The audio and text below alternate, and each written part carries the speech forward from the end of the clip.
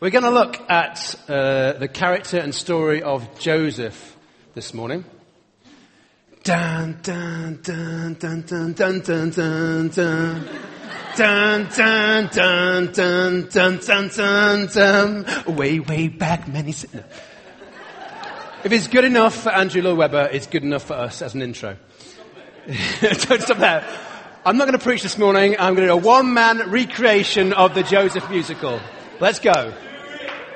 Although Jules always wanted to be the narrator in Joseph, so I'll have to invite her in for that bit. Obviously, the story of Joseph covers about 7 chapters of the Bible, so I'm not going to read all of that today. But Isabel's just going to come and read the story from the Jesus Storybook Bible, and then we'll look at something from the NIV version as well. So if I just clear some space for you as well, you come up here. You stand and read. I'll hold it for you. You just go for it, okay? Jacob had 12 sons, but of all his sons, Joseph was his favourite. One day, Jacob gave Joseph a splendid new robe. It was beautiful and rich, with all the colours of the rainbow. But it made Joseph's brothers jealous. They wanted rich rainbow robes too. Then, to make matters worse, Joseph kept on having these special dreams. I dreamed I was the greatest. I was king, Joseph told his brothers, and you all bow down to me. I'm sure, even if Joseph didn't, that telling your brothers things like that isn't a very good idea. Joseph's brothers hated him even more. They wanted to kill Joseph and his dreams, and one day that's exactly what they tried to do. They tore Joseph's rainbow robe off him and sold him to slave traders for 20 pieces of silver. The traders took Joseph to Egypt and made him into a slave. The brothers went home and lied to their father, telling him that Joseph was dead. That's the end of that dream, as they thought. But they were wrong. God had a magnificent dream for Joseph's life, and even when it looked like everything had gone wrong, God would use it to help make the dream come true. God would use everything that was happening to Joseph to do something good. Meanwhile, though, things were not looking good for Joseph in Egypt. He was far from home and from his dad. Then he got blamed for something he didn't do, and even though he had done nothing wrong, he was punished and thrown into jail, but God had not left Joseph. One night, Pharaoh, king of Egypt, had a scary dream about thin cows gobbling up fat cows. What on earth did it mean? He didn't know, but Joseph was a dream expert, so Pharaoh sent for him. It means a famine is coming, Joseph explained. There won't be enough food. Pharaoh was so pleased by Joseph's skill that he immediately took Joseph out of jail and made him into a prince. Now back home, Joseph's brothers had run out of food and everyone was hungry. God's special family was in danger. If they didn't get food soon, they would starve to death. So Joseph's brothers travelled to Egypt to buy food. They came and knelt before the new prince. His brothers didn't know that the prince was Joseph, but God knew who they were. Joseph knew who they were. Joseph's dreams, the one about his brothers bowing down to him, was coming true. It's me, Joseph cried. When they saw it was Joseph, his brothers were afraid. They had wronged Joseph. They had sinned and they knew it. Now Joseph would certainly punish them. But Joseph looked at his brothers and his eyes filled with tears. Even though his brothers had hurt him and hated him and wanted him dead, in spite of everything, he couldn't stop loving them. His heart, which they had broken, filled up with love, and Joseph forgave them. Joseph threw his arms around them. Don't be afraid, he said. Behind what you were doing was doing something God was doing. Underneath everything that was happening, God was doing something good. God was making everything right again. Joseph didn't punish them, he rescued them. He brought God's special family to live safely with him in Egypt. Thank you. Thank you.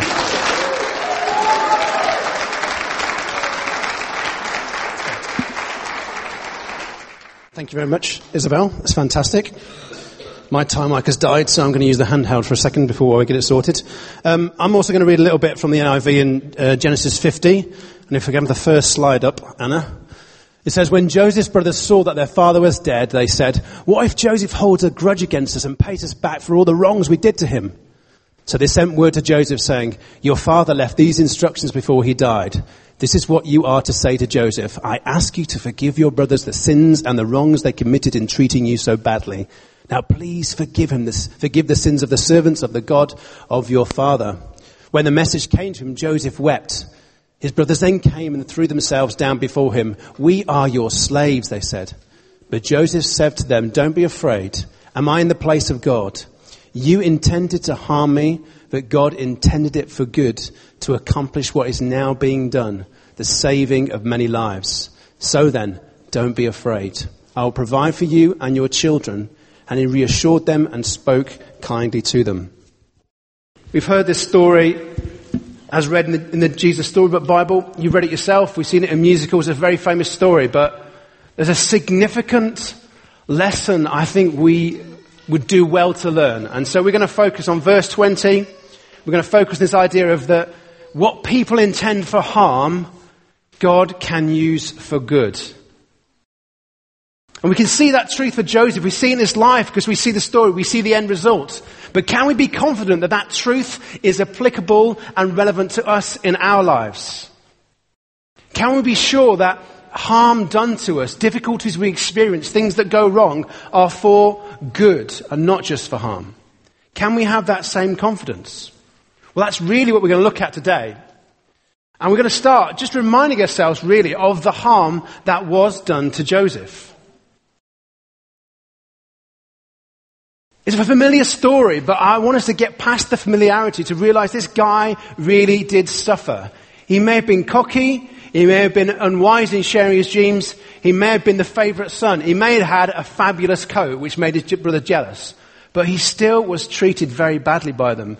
He was betrayed. They wanted to murder him. They wanted to kill him. Just imagine that for a second. Your siblings wanting to kill you. Siblings in the room looking at each other trying to assess whether that's an accurate situation. But just imagine the level of rejection that you would live with if that happened to you. The people who are meant to protect you and love you reject you. You live with that for the rest of your life. They were trying to kill him and not look after him. In Potiphar's house, falsely accused of doing naughty things with Potiphar's wife. He'd done nothing wrong. His reputation is in tatters. He ends up in prison. And not only does he end up in prison, but he gets completely forgotten about in prison. He interprets dreams for bakers and butlers and says, remember me when you get back into the presence of Pharaoh, and he forgets him. So he stays in prison for another 2 years. He received undeserved punishment. He had a tough life. It was difficult for him. It was challenging for him.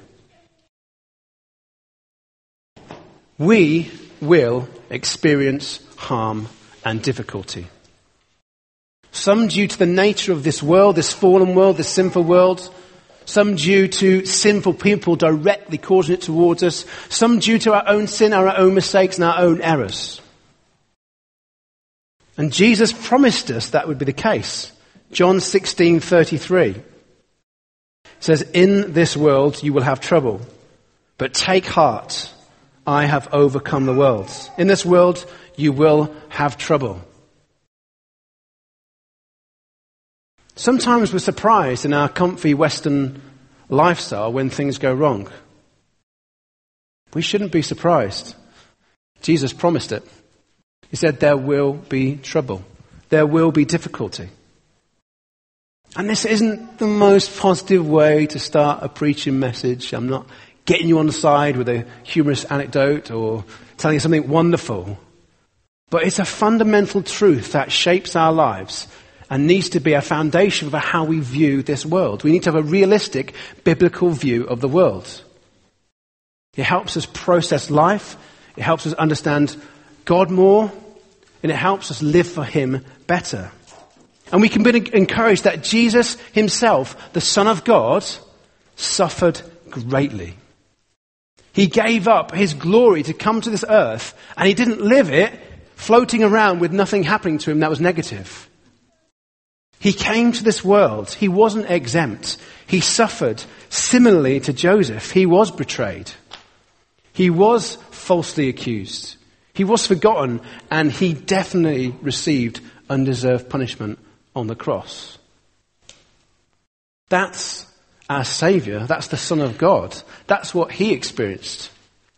And we're surprised when life doesn't quite go our way, when life's a little bit tough. But we've seen in this passage that God brings about good from harm. So the question here is, can pain be positive? Can pain be positive? Again, we're in that world where we just avoid pain. We don't want to go near pain. But actually, that's not true. Actually, I'd like to suggest that in many areas of life, we embrace pain because of the results it produces. Many years ago, I damaged my Achilles tendon. I went to a physio, and he discovered that the damaged bit was on the pressure points on the back of my Achilles tendon. In order to make it better, he had to press on that pressure point and massage the scar tissue. I've never been in so much voluntary pain in my life. I've never given birth. I'm not putting it up in that sort of category, of course. All I'm saying is that I willingly lay there and allowed pain to be inflicted on my body, such that I wanted to scream out, but I lay there quietly because I knew it was doing me good. I knew it was doing me good. Children, and we were all children once, I assume, we will have experienced discipline. Discipline is painful. That's the whole point. If it was easy, it wouldn't be discipline. But discipline is essential. Hebrews 12:5-7, which I think will flash up on the screen. And you have completely forgotten this word of encouragement that addresses you as a father addresses his son. It says, "My son, do not make light of the Lord's discipline and do not lose heart when he rebukes you, because the Lord disciplines the one he loves, and he chastens everyone he accepts as his son. Endure hardship as discipline. God is treating you as his children. For what children are not disciplined by their father?" Discipline is an expression of love so that the children come into the best that life has to offer. So with my children, I attempt to train them and discipline them in order that their character is formed in a good way and in order they can make good choices in life. Surprise, surprise, God does the same with us. It says, endure hardship as discipline. That means when life gets tough, you could argue it's God expressing his love to us. When life gets tough, God is expressing his love for us because he has the best in mind. There's a third type of pain that is positive, sacrifice. Did anyone come across Project Paddington? It's the next slide. It actually started in Sheffield. Project Paddington was this idea that children were encouraged to give away one of their soft toys to refugee children who had nothing. That was the idea, basic idea behind the project. And we chatted to our kids about it. We said, look, there's this great idea, Project Paddington. And they're like, give away one of our toys. And they said that because it was a sacrifice. It was giving something up that they wanted and loved. But actually, sacrifice means giving away something that hurts for us, for others to benefit. That's a pain, actually, but it's positive. It produces a result. It produces something good. So there's 3 examples there in life where pain can be positive. So perhaps, actually, we shouldn't just necessarily avoid all pain. Perhaps good can come of difficult times. Good can come of difficult situations. Now, not all pain is good, and not all situations you want to embrace and make more of. I'm not saying that. I'm just saying maybe we just need to change the way we view situations a bit more to see that God can use them for our good. And again, let's look at Jesus. He suffered harm and difficulty and hardship and punishment and execution, even though he was innocent. What did that produce? Well, it produced the saving of many lives. Just like Joseph's life produced the saving of many lives. His sacrifice produced much for us. And before we start running away from dismissing and saying pain is always wrong, We need to realize that the very reason we can enter the presence of the Almighty God is because someone decided to suffer pain for us. We would be nowhere without the pain and the suffering of our Saviour. So Joseph's assessment is this, that good can come from bad because God is at work. That's what we read in Genesis 50. God is what makes the difference. God is what turns it all round. And for anyone hedging bets at what other reference the Bible I might have used today, I think this one would have probably appeared, and it is going to appear, Romans 8, verse 28. We know in all things God works for the good of those who love him, who have been called according to his purpose.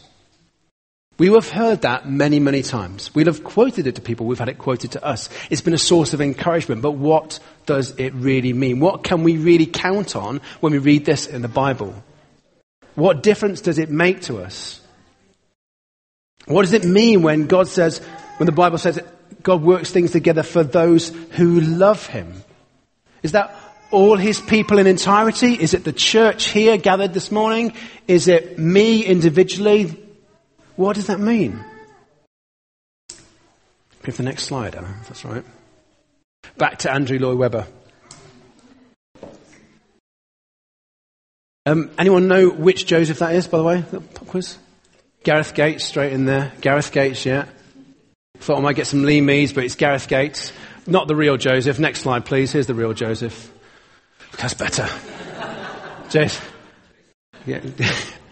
Some may say Philip Schofield. But in our household, it's definitely Jason. There's a line in one of the songs from the musical that says this. Anyone can make it if you get a lucky break. Anyone can make it if you get a lucky break. What a load of tosh. How has Andrew Lloyd Webber pulled that out of this story? Lucky break, Joseph. Nice one. Got in there. Any dream will do, eh? No. God's dreams will do. Not any dream. He gets it completely wrong. It's not about Joseph getting a lucky break. That's not the point. What did Joseph conclude? He said it was for the saving of many lives. Now let me just break into our worldview for a second, because the way that we see the world in Western society primarily is about how it impacts me. So everything we process, everything we look at, we're saying, how does that affect me? So refugee crisis. We primarily process it as, how does that affect me? Oh, there's less jobs for me to get, benefits going elsewhere. That's how we process it. We naturally process it. You look at the media, that's how it processes it. How does it affect me? And we can look at the story of Joseph in the same way and look, wow, this man, even the Jesus Storybook Bible, I think gets it a little bit wrong. It's all about this man that went through horrendous things and it was difficult. And then he rose up and he was the prince of Egypt. He was the prime minister of Egypt. He was second only to Pharaoh. Isn't it amazing what God can do with people? Yes, it is. But Joseph isn't standing there going, look at me, check what I've done. Look what God's done to me. He's saying, look what God has done out there. He saved many lives. And when we look at Romans 8:28, I just wonder whether there's a broader application to that. And we just need to get out of our little Western individualistic mindset and we conclude that we kind of go through, oh yeah, I'm going through difficulty, but then God's going to bless me, isn't he? So my difficulty and my challenge means that I'm going to get blessed. Is that kind of transaction, that kind of little equation, mathematical equation? I just don't think it's that simple or that straightforward. And you look at the life of Paul, and he suffered many things, not that he might be lifted up, not that he might be blessed, but that the gospel might go out and people might be saved. And though Jesus was raised up to the right hand of the Father and every knee will bow before him, I suspect his motivation for going to the cross wasn't to be raised up, but that he might have a people for himself. I've been reading The Heavenly Man.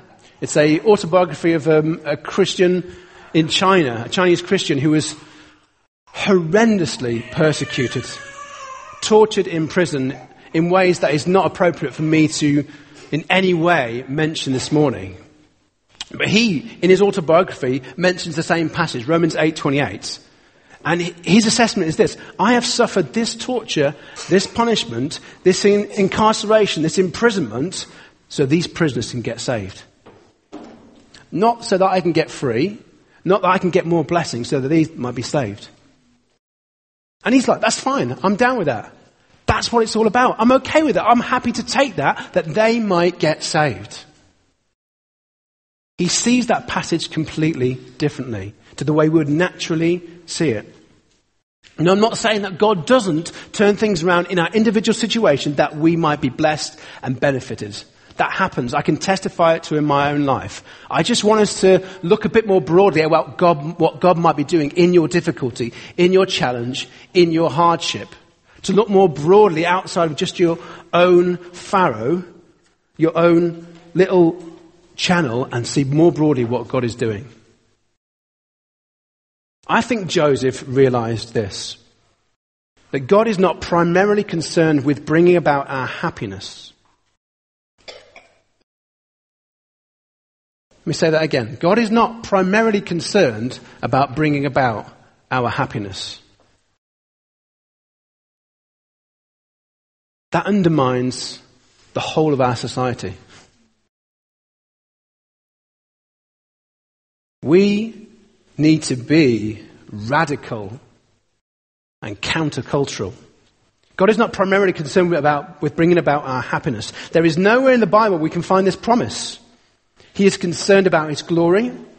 He's concerned about his people. And he's concerned about caring for and loving us. Yes. But that's not the same as him prioritizing our happiness and putting it as number one on his list. I've also observed that people who are primarily seeking their own happiness usually aren't that content.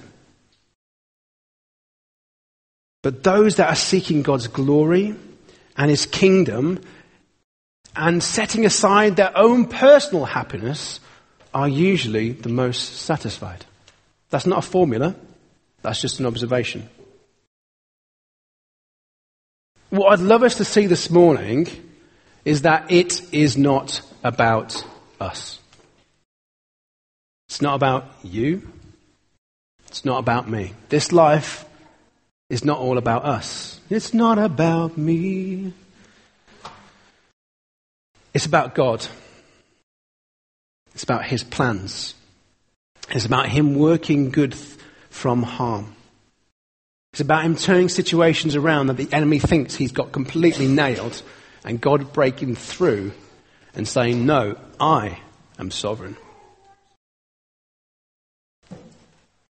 And it's so easy to see God's hands in situations afterwards. I think it was about 6 weeks ago here during the worship time, we were reflecting on that. And I said, who suffered? Who's had difficulty? And we all stuck our hands up. We were like, who knew God's hand during that time? We all stick our hands up. But if you're in the midst of it, when you're struggling, when you're down, when life is hard, it's really difficult to see God's hand on it. It really is. Joseph knew it at the end. He knew what God was doing and what God had done, the saving of many lives. But what about in the midst when he was in prison? Did he know then? When he was in slavery, betrayed by his brothers, did he know God's hand on him then? Was he saying, oh, this is part of God's plan? It'd be far more difficult for him to arrive at that conclusion in those situations. It's difficult for us. And I don't know exactly what he was thinking, obviously, but we know this. God is at work in our lives. God is at work in our lives, and that may be a statement of faith, but it's definitely a statement of truth. He is at work in our lives. I don't know what you're facing at the moment. Maybe at school, your friends aren't being too kind to you. Maybe they're saying horrible things to you or won't play with you. Maybe they're talking about you behind your back. Maybe you're no longer part of the cool crowd. Maybe in your work situation, you've been demoted. Or you're undergoing disciplinary procedures. Or maybe you've just lost your job. Maybe you're in a relationship that is not working great. Maybe you want to be in a relationship and it's not happening. Maybe you just don't have enough money to make ends meet. I don't know what difficulties or hardships, I don't know what level you're experiencing. I don't know how hard it is for you right now. But I do know this. God is at work. And we need to embrace that as truth. And we need to see his hand at work as much as we possibly can, because he is at work. I want to finish by looking at Joseph's attitude throughout, taking some hints from the story as to what it might have been that enabled him to rise up in times of difficulties, to follow God's plan in times of hardship. What can he teach us? Now, we can't be certain of his attitude, but there are the circumstances of the story, for me, kind of hint at some things. So he went from being a slave to the head of the household in Potiphar's house. And he went from being just a prisoner to being the head of the prison. And obviously he went from being in prison to being a prince. Dramatic transformations. And the Word of God tells us it was because God's favour was on him. God was at work giving him favour. But I suspect his attitude had something to do with it as well. I suspect that those thought transformations wouldn't take place with someone who didn't have the right attitude in that situation. So let me suggest a few things that Joseph was not doing. I'll repeat myself because this is my main point of the message. He wasn't making it about himself. He wasn't making it about himself. I think he must have been aware of God's bigger plan somehow, some way. He's got those dreams to cling on to. He's aware of who God is and his history. He must have had a sense that God was doing something, even if he couldn't perceive what it was. And I'd like to think as well that he was submitting himself to God's will. I can't tell you who he was, but I'd like to think that. But we can look at Jesus in the Garden of Gethsemane, where he was considering the cross. And he said to the Father, he said, let this be taken away from me, this cup, let it be taken away from me. But then he said, but not my will be done, but yours. Not my will, but yours. Jesus didn't make it about himself. We think it's all about Jesus, but he submitted himself to the Father's will. He gave himself freely for us at the cross. He was willing to embrace pain and suffering because it was the will of the Father. That's really complex and really difficult, but it's really true. Really true. In tough times, we need to lift our heads and seek his will. Have you noticed in the Lord's Prayer that our daily bread and what we want is way down, and that your will be done, your kingdom comes way up there? A little hint about God's priorities. He wants to give you daily bread, but actually, we want to seek his will. I also suspect that Joseph wasn't wallowing in self-pity, if I can put it that way. I suspect he would have worked hard. I suspect he would have given himself to whatever he had been given in that situation. You don't go from being a prisoner to head of the prison unless you're actually proving yourself. Yes, it's God's favour, but I think Joseph was making the most of every situation he was in because he wasn't making it about him. He wasn't caught up in his own self-pity. He wasn't asking, why me? Why is it always me? Why does it always happen to me, the one who gets betrayed? I had a coat, a beautiful coat, and now I'm here in a prison. Why me? Or, it's not fair. A beautiful statement that we're all familiar with as children. It's not fair. It is not fair. Interestingly, on the cross, those weren't Jesus' words.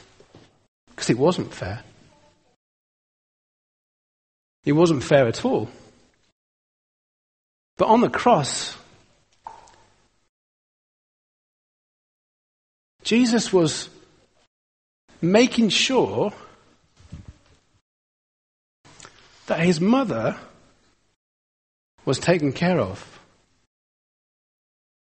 I find that quite staggering, that he had every reason just to deal with his own pain, his own suffering, the challenges he's currently facing. But in the midst of suffering, he's saying, Mother, this is your son. Son, this is your mother. Of course, Jesus wasn't wallowing in self-pity. He wasn't shouting, it's not fair. I also think, was Joseph doubting God's goodness? I think he probably did doubt God's goodness at different points in time.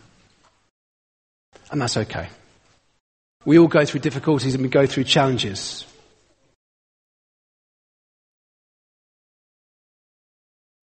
Doubts creep in.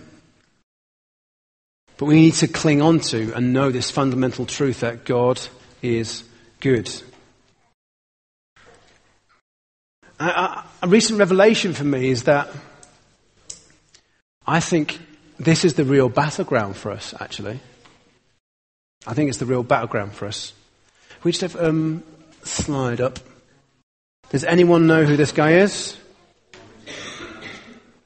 Former England rugby manager, Alistair says non-specifically. Clive Woodward. Clive Woodward. He managed the England rugby team to the World Cup winning in 2003. So we've got a little photo of them, Martin Johnson, with arms as thick as his head.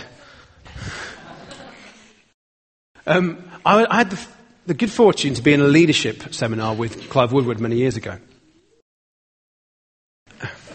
Personal invite. It was absolutely fascinating because he was talking through why England won the World Cup.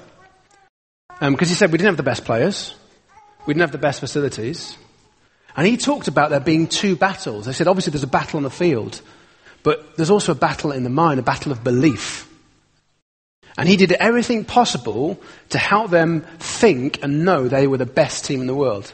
So they had eyesight training, where no one else in the world was doing this. So they'd sit on a computer and they'd try and get the eyesight to be the best reactive eyesight ever, so they could see more and react to it quicker. And Clive Woodward said, I don't know if it made a blind bit of difference to the rugby playing skills, but it made them think they were better. Interestingly as well, he introduced the new, the skinny, slinky kits. That was Clive Woodward's idea. He looked at everything possible. How can we get an advantage? How can we make them think they're the best team in the world? And he said you have to win the battle for belief before you can win the battle on the field. Are you seeing the analogy? It's very, very easy just to fight the battle on the field, the circumstances, the difficulties, the challenges. But when we do that, we sometimes take our eye off the ball and we miss the real battle. The battle of faith, the battle for the goodness of God, the battle for the truth. Ephesians 6:12. I think we've got our struggle is not against flesh and blood, but against the rulers, against the authorities, against the powers of this dark world, and against the spiritual forces of evil in the heavenly realms. We can get so caught up in fighting circumstances and difficulties that we forget to fight the real fight. And we fight that real fight by getting the sword of the Spirit out. That is the Word of God. Circumstances try to convince us God isn't good. We fight back with a belt of truth. When condemnation stops us from coming to God, we've got a breastplate of righteousness. When we're stuck in self-pity, the gospel of peace gets us moving. Not to mention faith, salvation, and once again the sword of the Spirit, which is the Word of God. And these, my friends, are all gifts that God has given us, which also fights the battle of self-justification and self-reliance, because it's nothing to do with us. God just gives them. Of course, we want to fight situations and circumstances, and we should. We want to fight injustice. We want to bring about God's reign on this earth. But we must make sure we're fighting the real fight, the fight for belief, the fight for faith. That is believing God and believing his word.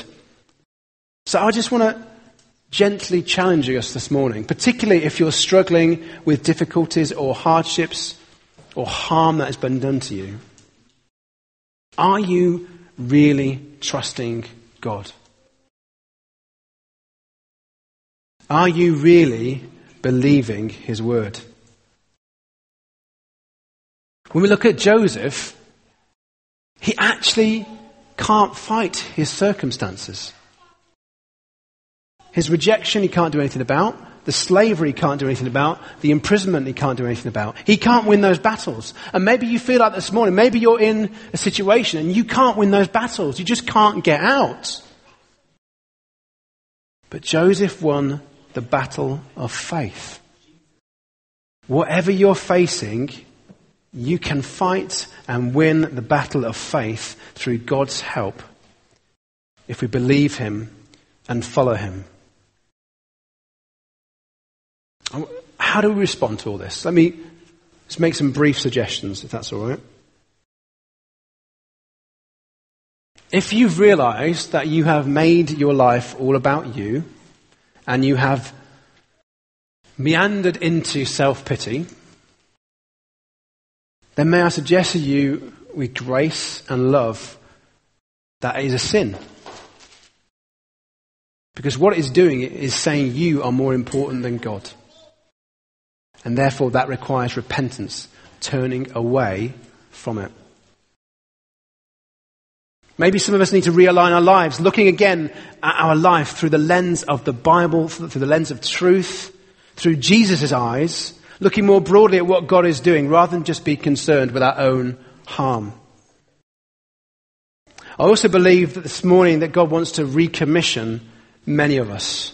I believe the enemy has tied up many of God's army because of the harm that has been done to them. Even now you can't believe for more, but God wants to break in today and recommission the broken and the wounded and the bound up and the struggling, because none of that stops us from believing God or serving God.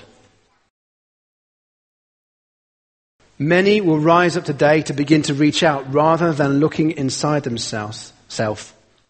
I believe it is a time for change today. And for all of us, may I suggest an appropriate response is to reverse the whole story of Joseph, or the passage we looked at particularly.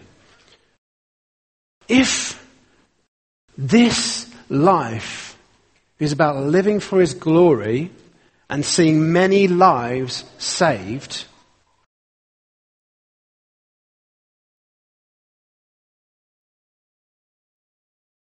maybe we should be more willing to embrace pain and embrace harm and embrace difficulty.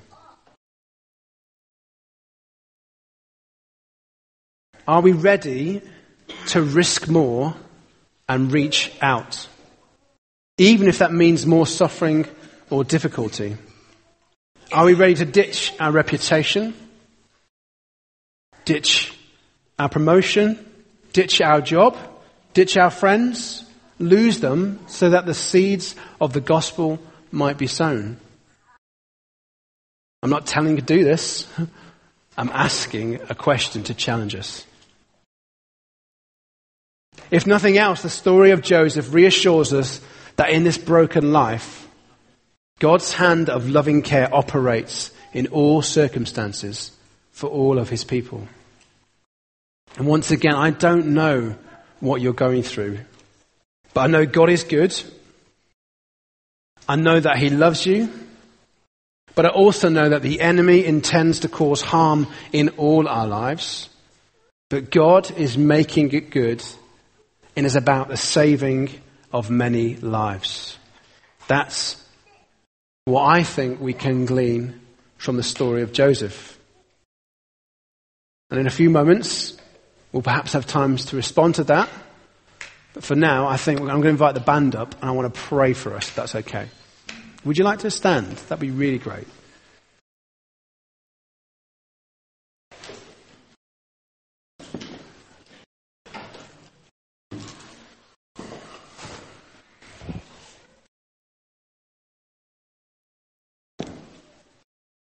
Father God,